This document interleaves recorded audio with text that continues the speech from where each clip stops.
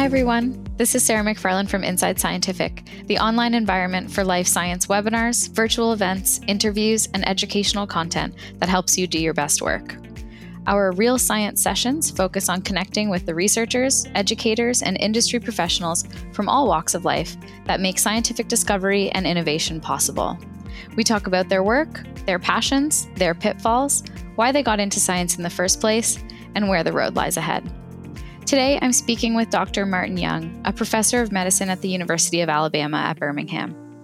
His research focuses on understanding nutrition and the timing of meals and how that influences cardiometabolic and cardiovascular health. Martin holds a deep appreciation for the art of teaching and mentorship and has dedicated himself to uplifting undergraduates, graduates, medical students, and postdoctoral fellows throughout his career.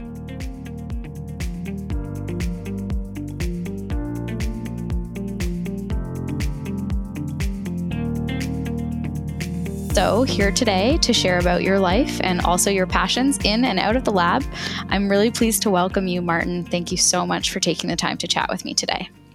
Sarah, thank you very much for the invitation to talk today. I'm thrilled to be here, and I'm looking forward to our discussion. Yeah, we're happy to have you. So I'm going to jump off with the first question here. Where did you grow up, and how did your youth influence your path and passion towards science? Sure. Well, thank you again, Sarah. So it's kind of a complicated question in my case, unfortunately. I guess nothing's ever straightforward. So my mother is American and my father is British, which means that I've moved back and forth across the Atlantic several times in my life. So much to the disappointment of my wife, I don't have an English accent. And that is unfortunately because, or fortunately, I spent the first 10 years of my life in Ohio, where my mother had familial ties. So around the age of 10, however, my family moved back to England, and that's really where I finished all of my schooling in an area called Yorkshire. I'm not sure if you're familiar with that. Throughout my childhood, I loved to solve problems and puzzles, especially those that were based on math. So I loved math problems, and I was a total nerd. So much so that during the last years of the equivalent to high school in Britain, I took extra math classes and got extra math qualifications. So my teachers were convinced that when I went to university, I was going to pursue math or some kind of math-based science like physics or engineering. But however, I didn't. Instead, it was biology that I really felt the strongest pull towards. And this was because I felt that it was a great intellectual challenge, and I was completely fascinated by it. Because I recall whenever we had biology classes that I would often try to apply some type of math-based principles to understanding what was happening in biology, and I always failed. I couldn't. It never worked. There were always these exceptions to these rules. And so I felt like I was being outsmarted by nature. And so that really intrigued me, and it made me realize, even at a young age, that there was so much that we don't understand about biology. And that if we could unlock those secrets, that could ultimately help the benefit of humankind as well as all life on the planet. And so really that was the kind of puzzle that I wanted to solve. Yeah, that's amazing. And I feel like a lot of people that we speak to on this podcast have a similar kind of pull at a young age. So that's really awesome. So my next question here is, where did you study and how did you end up in your current field? Cool. Well, since I was a British-American dual national and I was living in the UK at that time, I had the opportunity to apply to universities in England.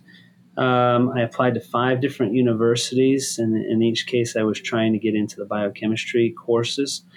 And really, to my surprise, I was very fortunate. I got into Oxford University. Amazing. I was super stoked. And my family was, and even the school was very surprised because no one else in the school in the history of the school had ever gotten into Oxford before. So I felt very privileged. And that was really a turning point for my scientific career. I mean, it really laid the foundation for everything to come thereafter. I was there in total for 7 years, where I got my bachelor's, my master's, and also my PhD, all in biochemistry. It was during my undergraduate studies in Oxford where I really fell in love with metabolism. It was the concept that cells and organisms had evolved all these different pathways to convert simple precursor molecules into very large, complex molecules, and at the same time also be able to use some of that carbon for the generation of useful energy that ultimately could be used by the cell for work. It just blew my mind.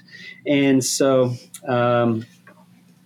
it wasn't until, I guess, it was the time between my first and my second year during the undergraduate period when I had an opportunity to get my hands wet in a lab.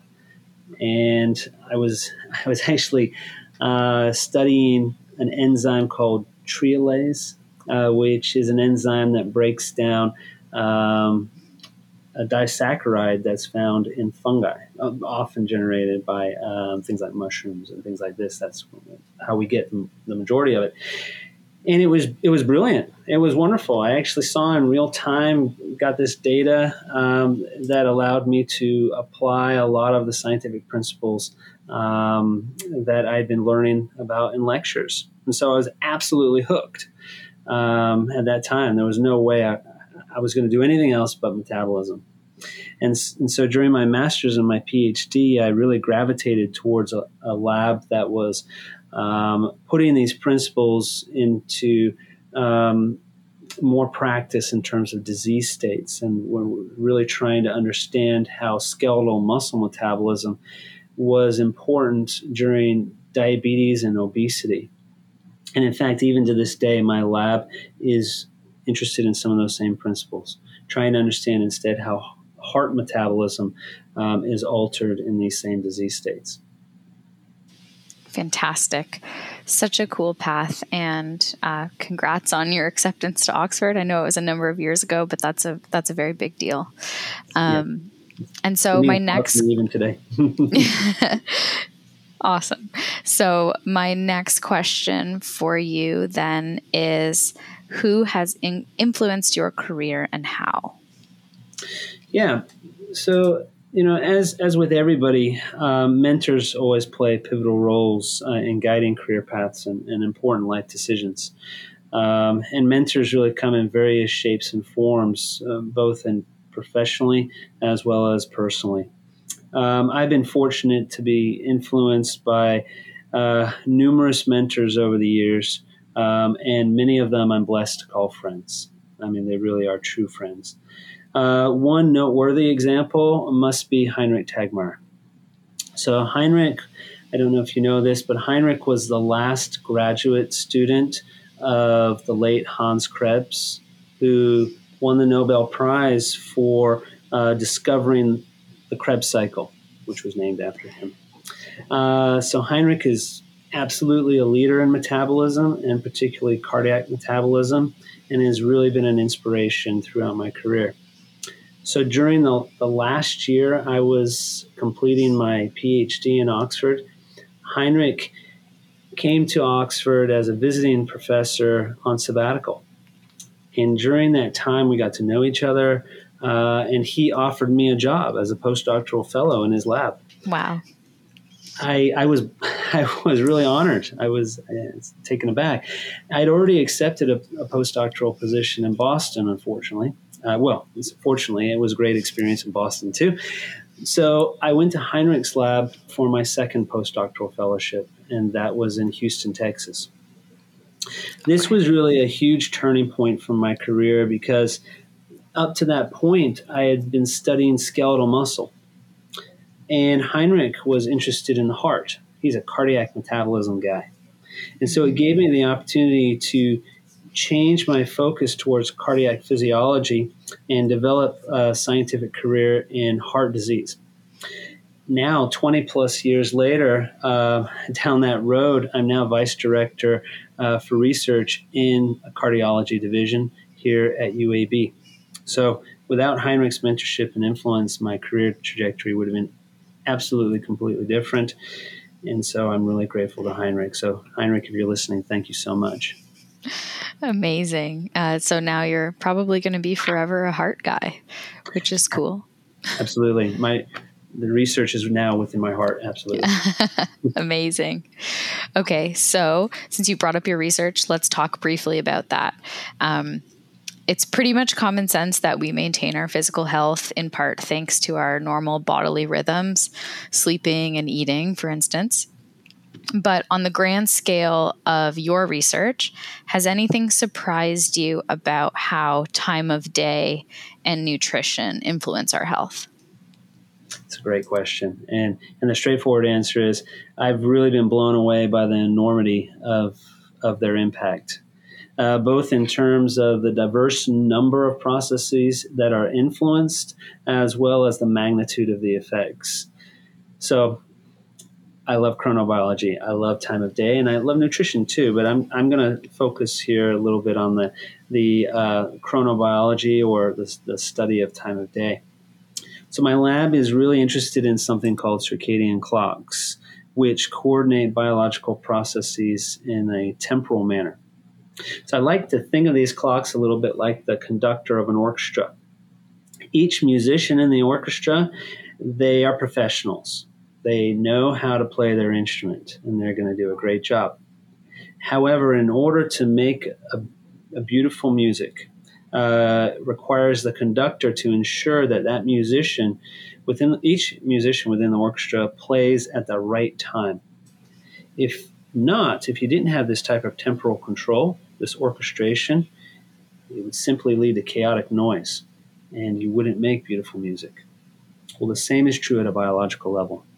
What these circadian clocks do is they orchestrate cellular processes in a temporal fashion.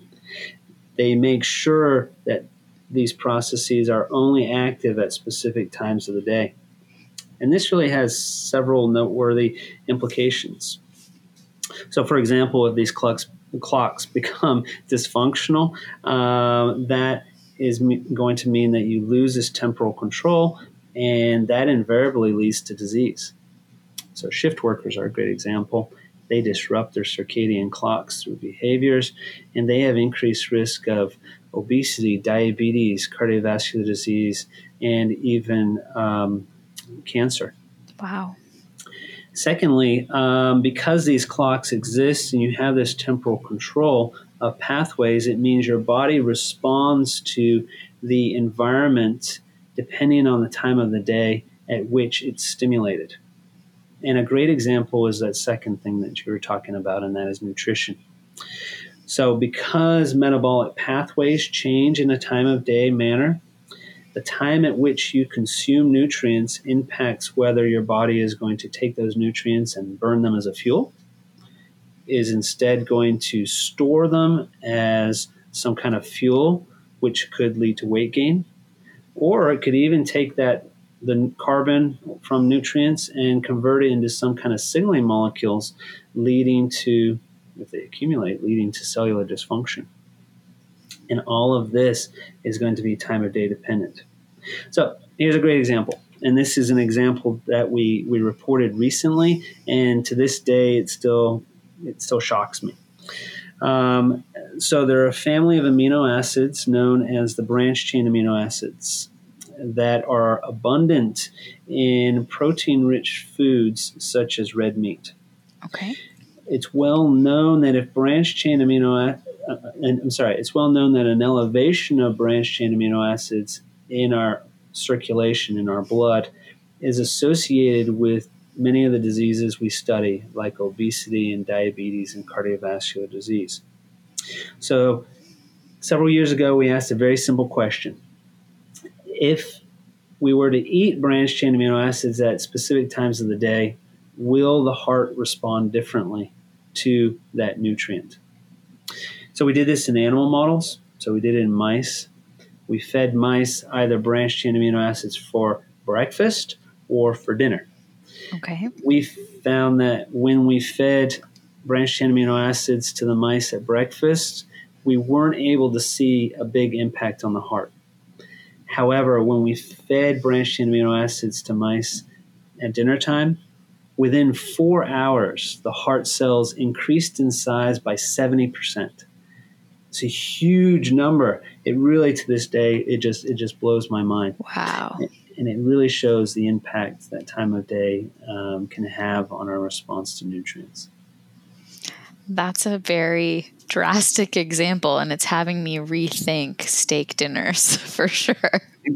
Maybe you should have steak breakfast instead. Yeah, steak and eggs instead. Oh my goodness. That is a very cool example. And I want to talk a little bit more about your research. So over your career officially, I think you just mentioned you've authored over 200 peer-reviewed research articles, which is incredible, and held numerous appointments in academia. But you also have found the time to dedicate to teaching and mentorship. Why do you think that this aspect of your job is so important to you, and how do you balance your research and your teaching? That's a really great question. Thank you, Sarah. As a principal investigator of an academic lab, there's really sometimes we feel great pressure to show productivity at the levels of getting grants and publishing high impact papers. So much so that it sometimes seems that the academic mission of education takes a back seat. In reality, I personally think that education and mentorship are at the core of every academic institution, and that we really need to push this further. As I mentioned previously, at a personal level, I would not be where I am today without the influence of dedicated educators and mentors. I'm simply a product of their influence and their guidance throughout the years. So I feel that as members of academic institutions, it's essential that we pass this gift on to future scientists. I often find that during the process of interacting with trainees, especially very bright and motivated trainees, they often challenge me to question and really to question and rethink some of the concepts that I've kind of glossed over in the past, unfortunately, very foolishly. And I often, take some things for granted, and they really challenge you. And that's great, because that scientific exchange between a mentor and a trainee is acting in a symbiotic manner. It's benefiting both the trainee and also the mentor. And invariably, that's going to enrich the research that's being performed. It's going to lead the science in new directions, and ultimately, it's going to lead to new discoveries. So personally, I can't imagine working in an environment that doesn't consider education and mentorship as being important, because it's certainly been very important to me, and I feel strongly that I greatly enjoy giving back. Yeah, that's incredible. And I know earlier you mentioned your mentor, who was kind of a descendant of Dr. Krebs. And right. I feel like a lot of young scientists will now view you as their descendant of Dr. Krebs, and kind of pushing that passion for science forward. And really, I think developing those mentor relationships is so important for keeping young people interested in the field and for keeping innovative science going. You're absolutely right. We've got to keep on passing this on. And I like your analogy there. It's almost like a family tree. Mm-hmm. It's someone like Krebs at the top. Heinrich would be a son, and I guess I'm a grandson, and then my trainees are going to be great-grandsons and daughters as well of future scientists that are descendants of really some outstanding mentors, including Heinrich and Krebs. So amazing. I really want to thank you so much for your time today. It really was a pleasure to have you with us. Thank you, Sarah. I really appreciate it. It's been wonderful. Thank you for the opportunity.